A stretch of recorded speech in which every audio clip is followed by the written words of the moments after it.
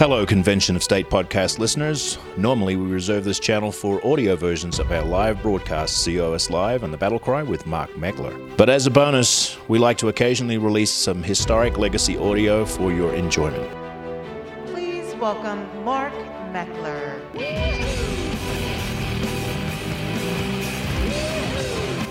Good morning.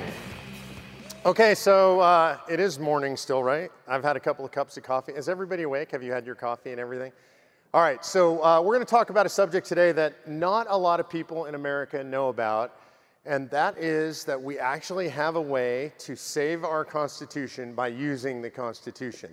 And when I say not a lot of people know about it, sometimes this frustrates me, right? I travel the country, I talk about this, I've been working on this particular project for 8 years, and mostly in libertarian circles, in conservative circles, just in political circles generally, with people who pay attention to politics, I say we can have a convention of states and people just look at me blankly and they have no idea what I'm talking about. They're complaining, they say the federal government's out of control, it's gotten too big, there's nothing we can do. I say there's something we can do, we can call a convention of states, and I just get that blank look. They have no idea what I'm talking about. And then I say, you know, it's in Article 5. And they say, Article 5 in the New York Times, or what do you mean Article 5? And I have to explain to them it's in Article 5 of the Constitution. And so I have a little bit of frustration about that, but I also have a lot of hope about that. And the reason it makes me hopeful is, you know, as a business person, and I came to politics as a business person, I was not a politician, I've never been a politician, I've always been in business, I'm an entrepreneur. And so as a business person, you want to look at what's the size of my market, right? What is my market potential? And when I look at Convention of States and I realize that probably I would say about 90 to 95% of Americans have no idea what a Convention of States is, we've got an incredible market opportunity. So I'm excited about that. I want to talk to you a little bit about what Convention of States is. I assume a lot of you know. How many people, if you guys don't mind helping me out here so I don't cover too much basics, raise your hand if you're familiar with what a Convention of States is. Okay, so that's most of the people in the audience. I'm just going to briefly blow through that. Article 5 of the United States Constitution, the second clause of Article 5 says that we, the people, acting through our state legislatures, have the opportunity anytime we want to call a convention of states for the purpose of proposing amendments to the United States Constitution. I want to do a little bit of history lesson on this. I want you to understand how that got into the United States Constitution, because it's kind of an interesting story. So for me, the date that this happened is really important. It happened on September 15th. Now, I think September 15th is the most important day in American history because it's my wife's birthday. And if I forget that one, I'm in huge trouble. But September 15th, 1787, you've got the guys gathered in convention there in Independence Hall. It's pretty much done. The document's finished. The calligraphy's mostly dry on all the copies of the document. And Colonel George Mason stands up to address the people who are assembled there in Independence Hall. And I'm going to paraphrase, but he says something like this: "We've made a terrible mistake. We have drafted a document that gives the power to Congress to propose amendments should they deem them necessary, but we've not given the same power to the people acting through their state legislatures." And then he asks a question which I think resonates across the ages over 240 years later. He says, are we so naive that we believe that a federal government that becomes a tyranny will ever propose amendments to restrain its own tyranny? Anybody think a federal government that's a tyranny will ever do that? Well, we have no examples in human history of this. Literally never in all of human history has a tyrannical government said this: I think maybe we have too much power and we should give it away. That just never happens. And so thank God for Mason. He was prescient. He was looking forward. He said we need to give the power to the states to do this because they will be the bulwark against tyranny. We have Madison's notes. They're super clear on this. Madison took incredible notes. Other people took notes as well, but Madison's notes are the most clear and the most thorough. Madison's notes at this point in convention reflect only two words. They're Latin and they're abbreviated. They say nin com, and nin com was Latin short for no comment. In other words, there's no debate. This is extraordinary in and of itself. These guys debated everything. They debated literally how to debate. Right? So they debated absolutely everything. They didn't debate this idea that he had proposed, that we need to make sure that the states and the people have the authority to propose amendments to the Constitution should they deem them necessary. And we end up getting, by unanimous vote, this second clause of Article 5 that says we have this power. So here we are 245 years later almost. We haven't exercised this power, and the federal government is tyrannical. raise your hand if you don't believe the federal government is a tyranny. This is how I look for Marxists, right? So if you raise your hand, then we're going to escort you out of the room. So the federal government has become tyrannical. It's outgrown the bounds of the Constitution. The Constitution provided a framework to keep the federal government inside the box, the constitutional box, so to speak. And that framework can be briefly described as the enumerated powers. Real simple. It was set forth. This is what the federal government is entitled to do. Everything else left to the people and to the states. You guys are all familiar with that. This is literally the most brilliant political document in all of human history. It creates the system of federalism. Federalism, by the way, is the perfect system for where we live in the United States today in time and place. I'll discuss this at the end of my remarks before we go to questions. The country's coming apart at the seams, and federalism is the only system of government designed for a people who can't really get along with each other.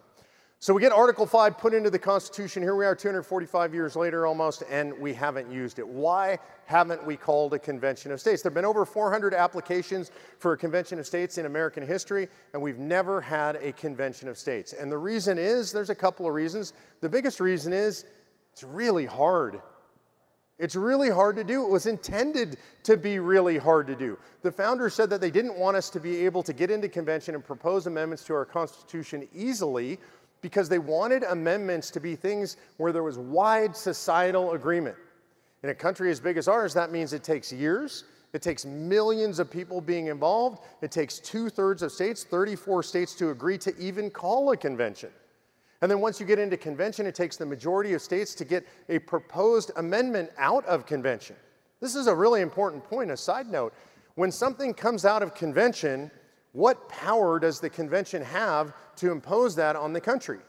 And the answer is none, zero. What comes out of convention is a suggestion. This is a suggesting convention. And the convention makes a suggestion to the states and says, hey, we think you should consider this amendment or this set of amendments. It goes out to the states. It takes 38 states to ratify. 38 states are a super majority of the state legislatures have to agree before something becomes an amendment to the United States Constitution. It's important to note that is the highest single bar, the highest bar in the entire system of governance in the United States of America. If you've ever worked in a state legislature, really hard to get a majority on anything. Really hard to get a supermajority on anything, and almost nothing requires a 3/4 majority in a state legislature. There is nothing in the entire United States system of governance that requires a 3/4 of majority of all the state legislatures to agree on something before it becomes law, other than amending the United States Constitution. This is literally the highest bar in our entire system of governance, so it's hard. Literally takes millions of people. It takes an organized effort over many years to make this happen. That's what the Convention of States Project is engaged in. Today, there are over 5 million supporters of the Convention of States Project. They're in every single state legislative district in America. They're right here in this state. They're in all the states in the area. They're in Maine. They're in New York. They're in California. California, by the way, over, I think now about 200,000 activists in California. This is now the largest, single largest activist grassroots organization in the United States of America, and we're just getting started. Today, there are 15 states that have passed this resolution out of the requisite 34. It has to be passed through both houses. There are another 8 states where it's passed through one house or another, and a lot more pending. North Carolina, South Carolina, Wisconsin just passed it through their houses. Wisconsin, it's called the Assembly, and there's a bunch of other states pending right now. Ohio looks really good. Michigan looks really good. Pennsylvania looks pretty good. So there's a lot of momentum. Why is there so much momentum for this right now in our history? Why right now? I would argue the reason right now is because we have tyranny in Washington, D.C. And I'm going to further define tyranny in Washington, D.C. We actually have Marxism in America. We literally have Marxism in the United States of America. Mark Levin just wrote a new book, just came out. I'm about 50 pages into it. I haven't read the whole thing. It's called American Marxism. And when you look at the book and you start to read the book, one of the things that Marx starts with in this book is he says, I've been warning you about this for 10 or 12 years now, and now I'm going to stop warning you about it. I'm going to tell you it's here. And when he titled the book American Marxism, it wasn't because it was a warning. He's saying that's our system of governance now, that we actually live in a Marxist country. And if that sounds radical to you, if it sounds out of control to you, if that sounds like hyperbole, let me just tell you, I'm dead serious. We live in a Marxist country. We live in a country where Marxist ideology at the core has permeated our whole system. It's through our educational system, it's through our entertainment system, it's through the culture, it's through our political system. The people in the White House are Marxists. These are people who grew up studying Marxism. We saw the BLM Antifa riots. The founders of BLM are avowed Marxists. It's in our country. It's here. It's among us. It's with us, and we have to acknowledge it. So one of the tools that we have to fight this is to call a convention of states. It's really important. One of the reasons I'm doing this and I'm organizing this, I come out of the Tea Party movement. That was my first introduction to politics. I helped organize the Tea Party Patriots, who became the largest Tea Party organization in America, 23 million members, flipped Congress in 2010. That was incredible. Total flip of Congress in 2010, largest flip in the United States of America since 1938. And when that happened, I was absolutely sure, I was 100% sure that everything was going to change. Right, that the politicians respond to the stimulus. I was taught this in 8th grade, 9th grade, 10th grade, all through college, that if you support the right people, if you elect the right people, if you put the right people in Washington, D.C., then you get the policies that they said they would run on. And in 2010, we elect this incredible wave class, and then, that's right, that's what happened. That's silence. Nothing happened. Nothing changed. It was stunning. It was incredible. For me, it was literally took my breath away, and not in a positive way. I had dedicated my life. I had given up my career as a lawyer. I had spent all my personal money to help this happen. Literally, I got to the point where my wife and I were broke, and then we were victorious, and from that victory, nothing. Extraordinary. What the powers that be told us, what the politicians told us, what the consultants told us, what the smart people told us was, well, the reason nothing happened, the reason you didn't get what you expected is because you don't have the Senate. And if only the Republicans would win the Senate, right? The glorious promise of the Republicans controlling both houses of the legislature. And so what happened is a lot of folks went to work, and the Republicans won the Senate in 2012. And then everything changed. Yeah, right. Nothing changed. Nothing changed. It was incredible. And then so for me, it was like, well, what do I do? Do I do politics anymore? Because it seems like everything that I know, everything I've ever been taught, everything I've learned about politics, what I believe about our system and how it works or how it was designed to work is wrong. That's what I found out. And so I was getting ready to leave politics, and I had a good friend come to me and say, don't leave. We need to figure this out. We have a structural problem. We have a systemic problem. And as a business person, you look at a system. Anybody here in the room is an entrepreneur, owns a business, has owned businesses? I bet there's a lot. You know what I'm about to say is just fundamentally true. You can put all the good people you want into a bad system. What do you get? Bad results, right? If the system's broken, you get a bad result. It doesn't matter how much money you pour into it. It doesn't matter how many good people you pour into it. It doesn't matter how many great ideas you have, how pure your heart is or your intent. If you put good stuff into a bad system, you get a bad result. Computer programmers would say garbage in, garbage out, right? So this is the opposite. You got a garbage system, you put good stuff in, you're going to get garbage out the backside. We have broken our system of constitutional government in the United States of America. We've done this throughout our history, but really primarily over the last 115 years or so. And what we have done is we have taken the power pyramid in the United States of America. The top of the power pyramid was supposed to be the individual, and then the states, right? And then the federal government, and we flipped that upside down. All the power is in the federal government. Let's talk a little bit specifically about how some of that has happened. If you look at the history of the federal government, there's something that fundamentally changed our structure of federal government and the powers that were granted to the federal government that started really in force in the 1930s. In the 1930s, I think it's 31, there's a Supreme Court case called Wickard v. Filburn. And Wickard v. Filburn, there is a farmer in Ohio, and he's growing wheat for his own consumption, for his family's consumption. There are production quotas that have been put in place by the administration saying how much wheat you're allowed to grow. And he grows more than the allowed amount of wheat. And he's prosecuted for this, and he's fined for this. And he says, you can't do that to me. This is my land. These are my crops. This is my labor. I'm not selling it. I'm not producing it for anybody else. I'm not engaged in anything that you can regulate. And the federal government said, here's the thing. If you had not grown wheat for your own consumption, then you would have bought wheat on the open market, right? And he said, Well, yeah, of course. And they said, so by growing your own wheat, you have now affected interstate commerce because you haven't bought wheat on the open market, right? So let me just translate that for you, because it's as crazy as it sounds. The government's argument was, you've done nothing, so you've done something, so we can regulate you. That seems crazy, doesn't it? I mean, to me, that sounds crazy. And the Supreme Court said, yes, that is correct. If you do nothing, you have thus done something, and you may be regulated. And this is where the Interstate Commerce Clause goes insane and gives the federal government the power to regulate pretty much everything. About 40% of all federal government authority to run departments comes from this weird interpretation and a series of cases that come after that gives them the authority to regulate pretty much anything they want to. So if you want to look at sort of administrative agencies that have what's called Commerce Clause power, you go USDA, FDA, EPA, DEA, all of these organizations, Department of Education, Department of Health, all of these things have Commerce Clause authority, meaning they have no constitutional authority. It's not in the Constitution. Department of Education, Thomas Jefferson was asked by William Henry Lee, one of his best friends in a letter, why don't you get money for University of Virginia that he was founding up? Why don't you get money from the federal government to found up University of Virginia? Jefferson was the greatest proponent of public education probably in American history, and he said, well, you can't do that. It would be unconstitutional. The federal government doesn't have the authority to spend any money on education. You would need an education amendment.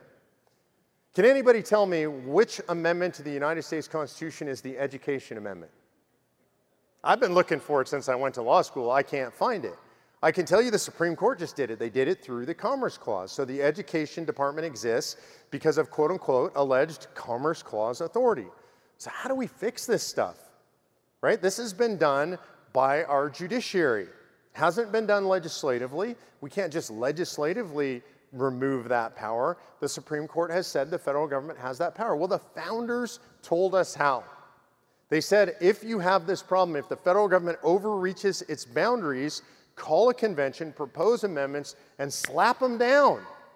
Put your hands around the throat of the federal government, grab it forcefully, and shove it back in the constitutional box. That's what the founders told us. They gave us this power. Today, really, the only question is, do we have the spine to act on that power? I will tell you there are people in this country that don't. I'll be blunt about this. I'll tell you the people who don't, the people who oppose this today, and there are some in the libertarian movement who oppose this. There are some conservatives who oppose this. I would argue they're on the fridge. I'm going to be blunt with you about those folks. Today, they are in league with the Marxists. They are. When I walked in the hall today, somebody handed me a card from the John Birch Society against this idea of using Article 5. And I asked them, do you understand that you're in bed with George Soros? Like, I'm not making this up, all right? Every single nationally known thinker that's on the right or the libertarian side of things that has commented on this is in favor. You know who's against it? I'll give you the list because they gave us the list. They signed a press release against it. Common Cause, Center on Budget and Policy Priorities, those are George Soros's main two policy organizations. They organized a coalition on the radical left in America. Over 250 organizations have signed onto this against Convention of States. This is super important that you understand this. That group of people, it's everybody on the radical left that hates America, that hates liberty, that hates freedom. It's MoveOn.org, it's Daily Cause, it's every public employee union in America, it's Code Pink, it's La Raza. It's all these organizations that profess Marxism and their hatred for the United States of America. And in this hall today, we have people who are promoting Marxism, who are promoting those organizations who say that they're opposed to Convention of States. They are either in league with Soros and all these leftist organizations. I'm not saying there are. That seems like crazy conspiracy theory. Or they are willing dupes. They are useful idiots for the radical left in America. I'm going to speak bluntly about that. I'm very intolerant of this. We're in a war. We can't afford useful idiots who are supposed to be on our side, who are supposed to believe in freedom and liberty and the Constitution and the fundamental values of the country, working with the radical left. I go into legislatures and I actually see the John Birch Society working with the radical leftist organizations. I have emails saying from the most radical, horrible, incredible Marxist leftist organizations saying the John Birch Society are our friends. It's crazy that we're in this place. We are in a war, ladies and gentlemen. We're in a war for not the heart and soul of America. We're in a war for this country, period. The reason this is so important to me, the reason I care so much about this, is that history flows like a pendulum. It flows back and forth, and you can look at the span of human history. All of recorded history, it goes like this. On one end of that spectrum, the pendulum swings, and on this end you have tyranny, and on this end, really bad tyranny. That's it. Like we think, oh, well, we'll go back and forth, tyranny, liberty, tyranny, liberty. That doesn't happen. That's not human history. This country is an aberration. It's not obvious. It has no right to exist in the scope of human history. It exists because men and women like you have been willing to stand during difficult times and fight the fight that's necessary. This is part of the fight that is necessary today. This is the tool that the founders gave us for this moment. They gave us this ability to use the Constitution to save the Constitution. And to those who are opposed to this, I will bluntly say, you are cowards. You're cowards because what you say is, oh, I'm afraid we might have a runaway convention. Oh, I'm afraid of what might happen. Oh, I'm afraid the left is too powerful. They organize too well. I'm afraid, I'm afraid, I'm afraid, I'm afraid. Thank God that you didn't rule the day during the American Revolution. Thank God that men and women who are afraid didn't hold the day. I have no time for those people. Sam Adams said of those people during the American Revolution, may your chains rest lightly upon you. May you lick the hands that encourage your bondage, and may you go from us. We need neither your help nor your arms, and may posterity forget that you were our countrymen. That's my message to the people who are opposed to Convention of States today. Go away, we'll save the country without you. We're okay with that. We don't need you. And in the end, we will save the country, and when we do, you can thank us, but we don't care whether you do or not, because we're going to save the country for everybody. And if we don't save this country, we will plunge this world into 1,000 years of darkness. I believe we sit at the precipice of something incredible. We're riding a razor's edge right now between one of two things. We are either going to fall into tyranny and darkness. Reagan called it the first step into 1,000 years of darkness, or we are headed into the greatest renaissance that mankind has ever known. The technology, the medicine, the knowledge. In our pockets, we all carry the entire compendium of human knowledge on a device that fits in our palm. This is an incredible time, not just American history, in world history. We can communicate with each other around the globe at a moment's notice. We can organize like never before. But the flip side of that is they can watch us doing it. Our overlords, social media overlords, the government, they can surveil us. You realize you're carrying around in your pocket a surveillance device, right? If they want to, they know where you are every moment of every day. You think you turn your phone off and they don't know where you are, right? You think you turn the microphone off and they can't listen to you. Look, we all know better. I'm not being paranoid, I'm just being realistic. We're talking about the most powerful spy agencies in the history of the world. We face real threats, and the question is, are we going to stand and are we going to fight against these real threats? I'm going to close with this, and then I want to go to Q&A because I think that's the most important part. What you guys have to say, what your questions are, that's the most important part. There are microphones here up at the front of the room. You guys are welcome to line up and ask questions. And by the way, no question off limits. It can be hostile questions, it can be probing questions. I'm good with any questions you guys want to ask. I'm always good with that. In fact, I like the probing, hostile questions up front. So here's the last thing that I want to say. I hear all this talk about runaway convention, fear, fear, fear, fear, fear, right? Runaway convention. There's a couple things I want to say about that. Number one, nice to see you, Leah. Number one is people will say, and you will hear this over and over, the 1787 was a runaway convention. The greatest slander ever perpetrated against the American founders. It is so offensive to me. I'll spend the rest of my days proving unequivocally, because it's absolutely false, that that is a lie and a slander on the founders. When we look back at the American Revolution, I hear this all the time. You look at the founders, those men were so smart, and we'll hear this from the same people who say 1787 was a runaway convention. Those people were so smart, they were so honorable, they were so honest, they were so incredible, they were such great people. Oh, and by the way, they ignored what they were supposed to do at the 1787 convention and did whatever the hell they wanted. They just literally turned to the people back at home and just, gave them the gesture, whatever the gesture was back then, and did whatever they wanted. That's a lie. And I will challenge anybody who says that lie to tell me that you've read the commissions of all the delegates to the 1787 convention, and then tell me what their authority is, because I can tell you what their authority is, because I've read all those commissions. It says they have any and all authority necessary to render the federal constitution adequate for the exigencies of the Union. Is there any limitation in any and all authority necessary? No, there's not. Actually, 2 delegations didn't have that authority, and both of those delegations went home without voting on the Constitution.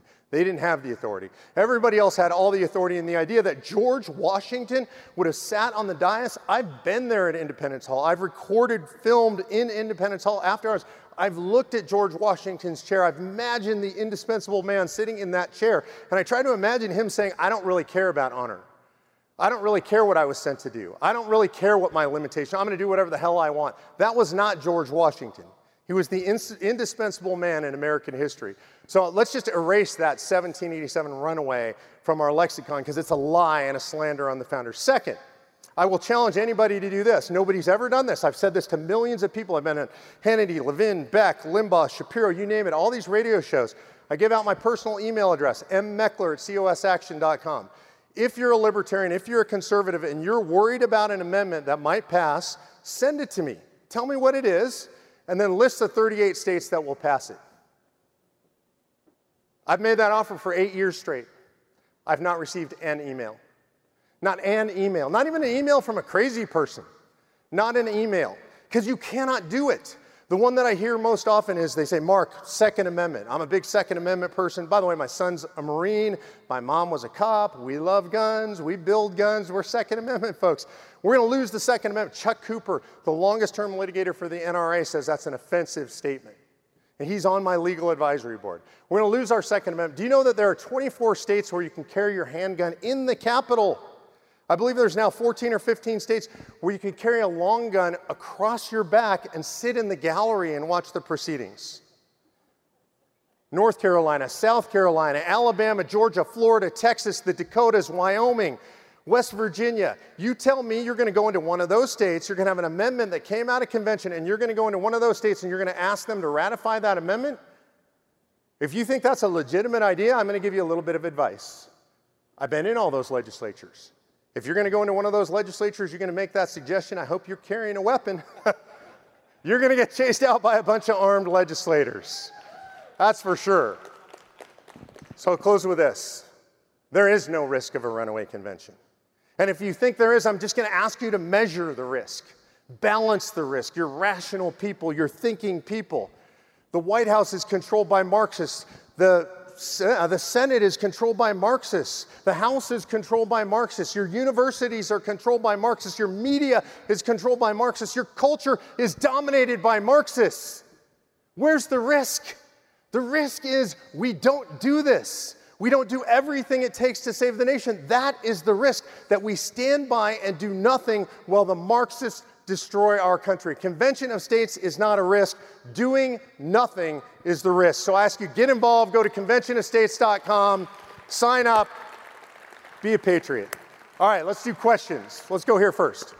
So if there's no risk, then why did you put limitations on the enabling and educate the 3 basic limitations in the laws that you're? So as opposed to doing a general convention. Correct. Yeah. So the reason is for narrative. In other words, if I were to say, if we were to put out there to the world that, hey, we're just going to have a convention, we have no idea what we're going to talk about at this convention, then frankly, nobody would support it, because there'd be so much fear out there. Everybody would be afraid that we had to frame it in a way. I mean, this is one of the things that I think, I'm just going to say this generally, libertarians and conservatives are really bad at narrative. We just generally don't understand narrative. And if you don't frame a political discussion in the correct way, you lose. There's a really wonderful political scientist. I highly recommend him. His name's Eric Schachtschneider, from way back when. I think he wrote in the 60s. And he said, he who defines what the fight is about wins the fight. So the ultimate question is how you frame your narrative. Because what we tend to do as conservatives or libertarians, we walk onto the battlefield, the narrative's been framed for us, and then we fight that narrative. One of the best examples is, no, I'm not a racist. Right now, you've lost that fight. You don't ever want to have that fight. You don't buy somebody else's premise. So we set these up in a way that we did our polling, we did our focus groups, we know what the American people care about. They care about fiscal restraints on the federal government, they care about term limits on the federal government, and they care about scope and jurisdiction overreach of the federal government. And so that's why we couched it that way. It's not because we feared some kind of runaway convention. It's because we understand how the political process works, we understand narrative, and we understand framing. Let's go over here. Do you have lists of proposed amendments? So there are no proposed amendments. This is being proposed as what we call a subject matter convention. And so what that means is there are 3 areas of subject matter for discussion in convention. Number 1 is anything that would impose fiscal restraints on the federal government. So that would include things like a balanced budget amendment, limitations on taxes and spending. One of my favorites, imposing generally accepted accounting principles on the federal government. They don't have accounting principles. They account however they want. So that's number 1. Number 2 is anything that would impose term limits on federal officials. So term limits on federal officials could include term limits on Congress, of course, but also on staffers and bureaucrats, which I think is equally, maybe more important. And the third thing is anything that would impose scope or jurisdictional restraints on the federal government. So specifically, that could include things like saying, you may not be involved in education, you may not be involved in energy, you may not be involved in the environment. Those are the types of amendments that could be drafted. And the reason we did subject matter as opposed to going with specific amendments is we studied the history of Article 5.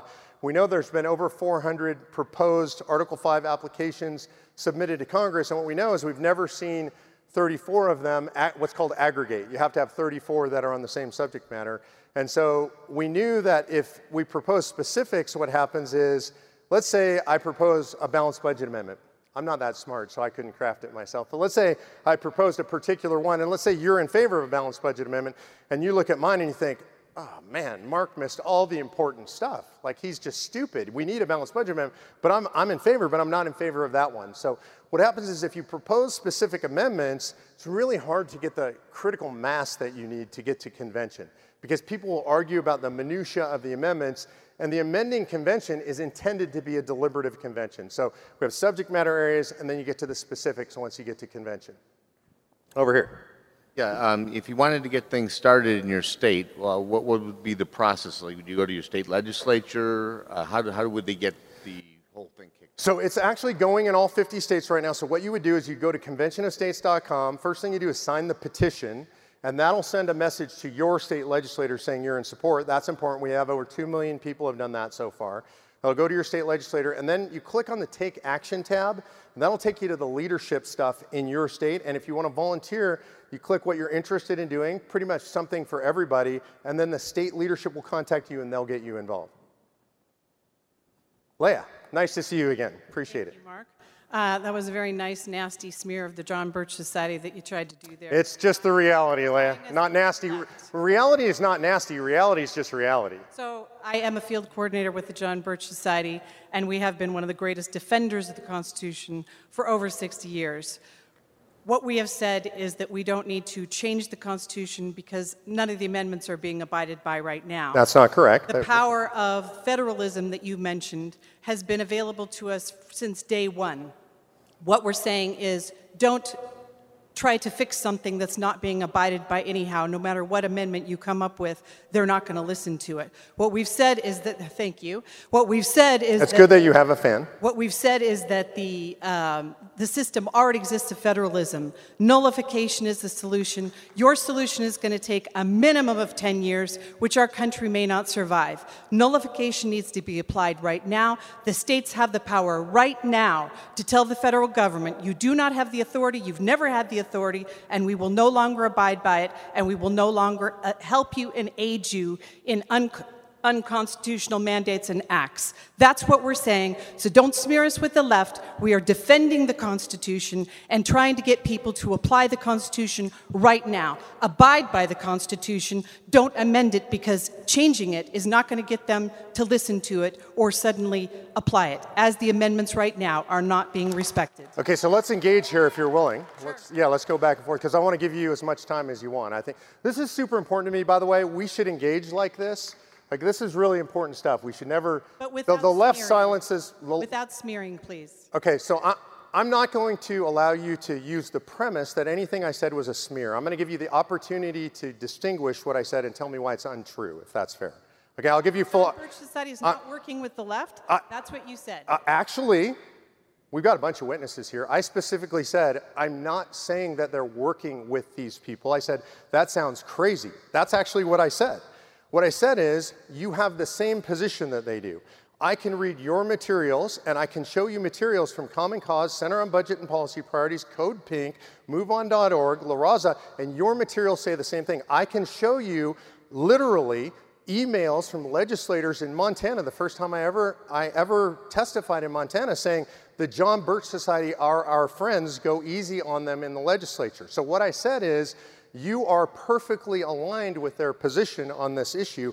That's factual, and you can't distinguish that. If you can, I'd love to know how your position on Convention of States is different from all these radical leftist organizations. If you can make that distinguishment, I'm happy to promote that. I can give you a list of leftist organizations that are vying for a constitutional convention. They would love for that door to be opened so that they can be there at their convention to destroy our Constitution. Okay, so you actually, I'm going to tell you what you can show me. You can show me a list of leftist organizations that have proposed calling a constitutional convention, or as I would call it more accurately legally, an Article 5 convention, a convention for proposing amendments on a variety of issues that do not fall under our call. That is factual. So I want to be clear, she's partially, and this is what people do, they use partial truths to create myths. So the truth is, there are leftist organizations that have said we should use Article 5 to call a convention, for example, to overturn Citizens United. I think it's a great free speech decision. I think that would be terrible.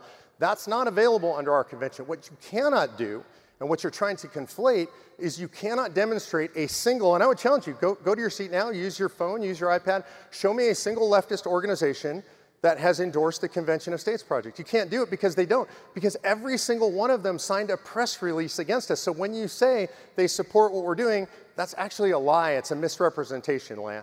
Yes, what you're doing is saying conventions of the states is different than an Article 5 convention. No, I'm not. I'm saying Convention of States is an Article 5 convention. What you're saying is that your convention will be controlled for your rules and that the lefts will not have any opportunity. The left opposes it. They spend millions of dollars a year opposing it. They want a convention where they can promote their issues. That's correct. So I have to ask you, who will the delegates be sent from California or from New York? Will they be there for the same? Hold on, we'll go there. I'll answer that question for you, but we have to finish this subject because what you're doing now is you're evading. So the reality is you cannot promote, you can't point to, even though you alleged it, you can't point to a single group in the entire United States of America, give you all the time you want on your computer, use your phone, that supports Convention of States. Can you do that? Can you show a single leftist group that supports? Convention of the States and Article 5 convention are the same. That is not correct. Article 5. That is not correct. You're saying that if you do it your way, it's according to your rules. The left isn't going to abide by your rules. And if you think the left is not going to be in there in the convention fighting to change the rules, you're being naive. Okay, so we're going to extend your logic to the entire political process in the United States of America. Because calling a convention is just a political process, right? Would you agree with that? It's in our Constitution, right? Lots of things in our Constitution. For example, in the Constitution, it says that we have the right to vote.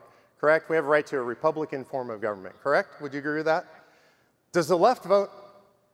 Does the left vote? Yeah, do they vote? Obviously. Do they put up candidates? Obviously. Do they engage in the process? Obviously. Do we engage in the same process? Yes. Do we say you shouldn't engage in the process because the left engages in that process and therefore the process is suspect and you shouldn't vote, you shouldn't put up candidates because the left might win. The left does all that stuff. No, of course we don't. Article 5 is a process in the Constitution. The left can use it, although they've been entirely unsuccessful. They have no initiatives moving forward that are leftist initiatives under Article 5, literally zero. They're not passing states. They don't have any organized movement to do it. They don't have the momentum in the country to do it. The country is still basically a center-right country. They can't get it done. And they're not in support of what we're doing. They're openly opposed. So what you're doing is you're projecting. You're saying, oh, the leftists are going to take over. The leftists are saying, we can't take over. We hate this thing. We're terrified of this thing. We're spending millions of dollars to stop this thing.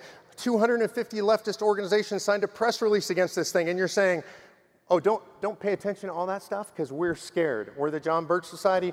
We know we're scared, and you should be scared too. Mark Meckler, what I'm saying is I'm Leah Southwell, who lived in Chile, who just went through a communist revolution where there was a call for a new constitution. This is not Chile. We're talking about, you can't answer, Leah, you can't answer. All the rules, and they are now in control. You can't answer anything that I'm saying. And so we're going to move on because all you're doing is obfuscating and changing the subject. So God bless you. I appreciate you being here. Thank you guys for being here. And we're just about out of time, so I've got to wrap up. I'll do one more quick question over here, and then I'll wrap up for you. Okay, Mark. You may not like my question. I love your question already. I think the problem is that we're getting sidetracked with all of this.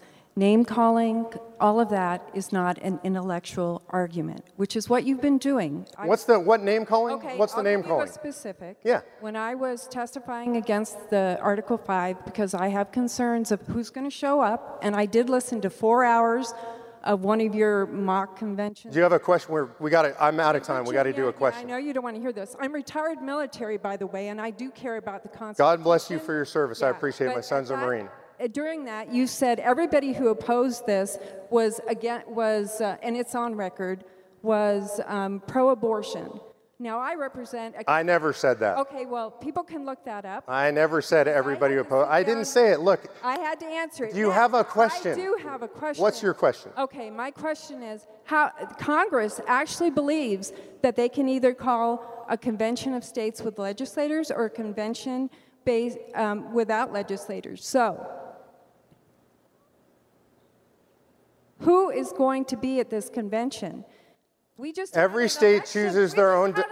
Every state chooses their own. Violated their own law. I'm trying to answer your question. I apologize. I'm not trying to be rude, but I'm out of time. I got a big red flashing sign. Violated their own law. You're asking me. What makes you think they won't have special interest money and they won't violate the laws during a convention? Thank you. It takes 38 states to ratify anything that comes out of convention. You can either do math or you can't.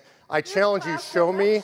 I challenge the last election. I challenge you to show me the 38 states that will ratify something that you don't like. Please feel free. I've given you my personal email address. I can't be any more open than that. I'm happy to chat with you personally. If you can do it, do it. Just stand up, stand for your convictions, send me the amendment, and send me the 38 states that will ratify. Ladies and gentlemen, it's fear versus courage. I encourage you to have courage, to be in the fight, to be a patriot. God bless you guys. Go to conventionofstates.com. Visit us at our booth. Thank you very much.